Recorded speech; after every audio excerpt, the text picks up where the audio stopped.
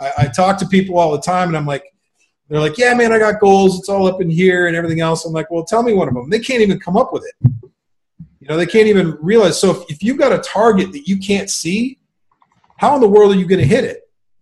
You have to be able to visually see where you're going. And then once you're able to do that, just like you said to me earlier, then you can work backwards with a plan of action that, okay, 12 months from now, I want to save $100,000 or save $10,000, whatever it is. All right, so what do I have to do monthly to make that happen? What do I have to do quarterly, monthly, weekly, daily? All right, so I've got a 7-step goal-setting process that I teach people, and you were one of the people that I taught. And in that 7-step goal-setting process, you can really start to unveil all the most important areas of your life: your health, your finances, your relationships, your career. All of these different areas are so important. And then once you understand what areas you need to achieve in, you can start creating a plan. And here we go, guys. The thing, most people say, damn, he's got a process. Hello, everybody. Welcome to another episode of The Process.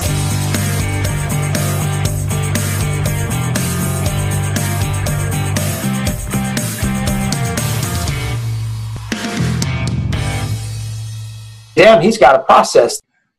All right, guys, welcome to another episode of The Process. I'm here with Chris Patterson. He is the CEO of Interchanges, an agency that's done, I think, about $1.4 billion in sales, guys. So we're very blessed to have him here with us today, and he's going to drop some knowledge. We're going to talk about a little bit about goal setting and kind of, just what it takes to be an entrepreneur at this level. So Chris is an amazing guy, and I'm going to let him kind of introduce himself and take it from here. Thank you so much, David. And as you know, you're one of my favorite people. So I'm honored to be here and love to discuss whatever you'd like to discuss today. Awesome. That's my treat.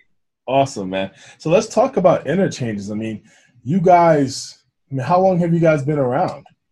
So I actually started the business out of my wife's dining room 18 years ago. Okay. And the way I know it was my wife's dining room, she kept saying, "You got to get the heck out of my dining room." Back then, dude, I had like this 300 megahertz computer. Like the monitor alone was the size of like a TV. It was It was like a little mini refrigerator on my desk. So she wanted me out of that. She wanted me out of that dining room hard. So, oh man, 18 years later, I got out of her dining room. Here I am. Now I'll tell you, man, $1.4 billion in sales.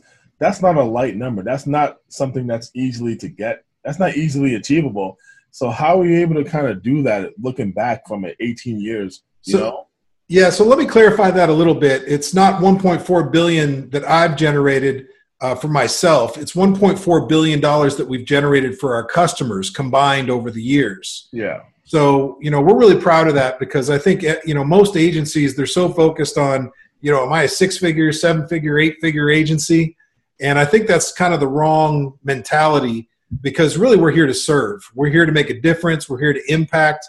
People are trusting us with their hard-earned money. Yep. So we've always tried to keep track of how much money are we actually generating for our customers? Are we actually doing a good job? Because if we can keep their best interests in mind, everything else follows from there. Mm-hmm. So, yeah, we've been keeping track and it's creeped up. We've been fortunate to have really great customers over time, and we've just been generating revenue for these clients year over year over year over year for a long, long time. Well, I mean, I would say you guys have over 1 billion reasons, why you're successful because absolutely the client comes first, and the fact that you guys keep track of that, and that's man, congratulations. All I got to say, congratulations. I appreciate it, man. Thank you. So tell me, what kind of clients do you guys work best with? Like, who do you guys love to work with? Usually anybody with a high-ticket product or a service. So, for example, if you're a home builder or you build pools or you sell cars, if you've got a high-ticket price of, $5,000, $10,000 per item, attorneys, are a really good target for us too. So anybody that really has a high-ticket product or service is a good candidate for us. We know that our systems that we put in place for those kinds of people will work tremendously, and the return on investment is sick. So that's our whole goal, is we just want to get them a massive return on investment. We never want them to leave us. So that's what we try to do. Let's touch on that a little bit, because I feel like a lot of people throw that word around. They say, hey, I do lead gen. Hey, we get you an ROI. But I know, because I know you personally, that you guys have a system of calculating that ROI, and that you make sure that, hey, every dollar that someone spends with you, there's going to be at least $4, $5, $6 on the other side of it, on the other end, right? Yeah. So assuming the company we're working with is open to share that information, which most of them, we earn their trust, and eventually they're like, most of the reason they don't want to tell us how much money they're making from us is because they're scared we're going to raise our prices. Yeah. So I kind of settle them down, and I'm like, look, man, we're really trying to do this to make sure we're doing a great job for you. Mm-hmm. We can lock in our prices. It's not about us gouging you or anything like that. It's really, we just want to know how well we're doing. Yeah. So they usually open up, and we'll either work with the accounting department or we'll work through spreadsheets that are mutual. And, we'll go on a Google sheet. We'll see how many leads. They start telling us how many of those are closed, what the value of those are. So, we've got systems and processes we put in place over the years to make sure that everybody is on top of their game. And that's one of my favorite sayings, by the way, is be on top of your business. I come in and I tell my employees on a regular basis. I tell my vendors. I tell my customers. I'm like, look, you got to be on top of your business. It's your company. Yeah, so let's stay on top of it so we can all do the right thing. Yeah. Now, today we're going to flex our muscles a little bit. We're going to get into goal setting.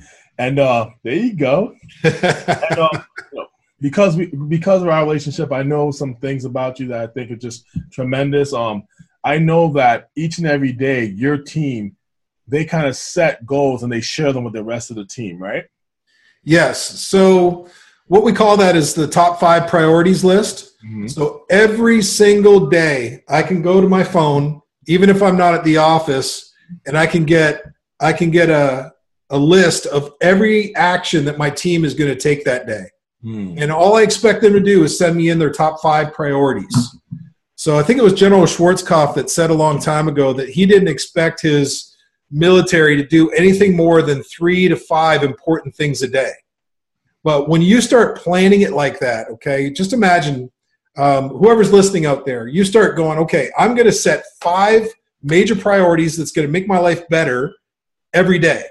What that turns into is 25 priorities a week. If you're only doing this 5 days a week. Mm-hmm. So 25 priorities a week. I think if you multiply it out over a year, it's 240 priorities in a year. Tell me your life can't get better with 240 priorities. Tell me your business can't get better with 240 priorities. Now, I'm talking about things that are going to move the needle.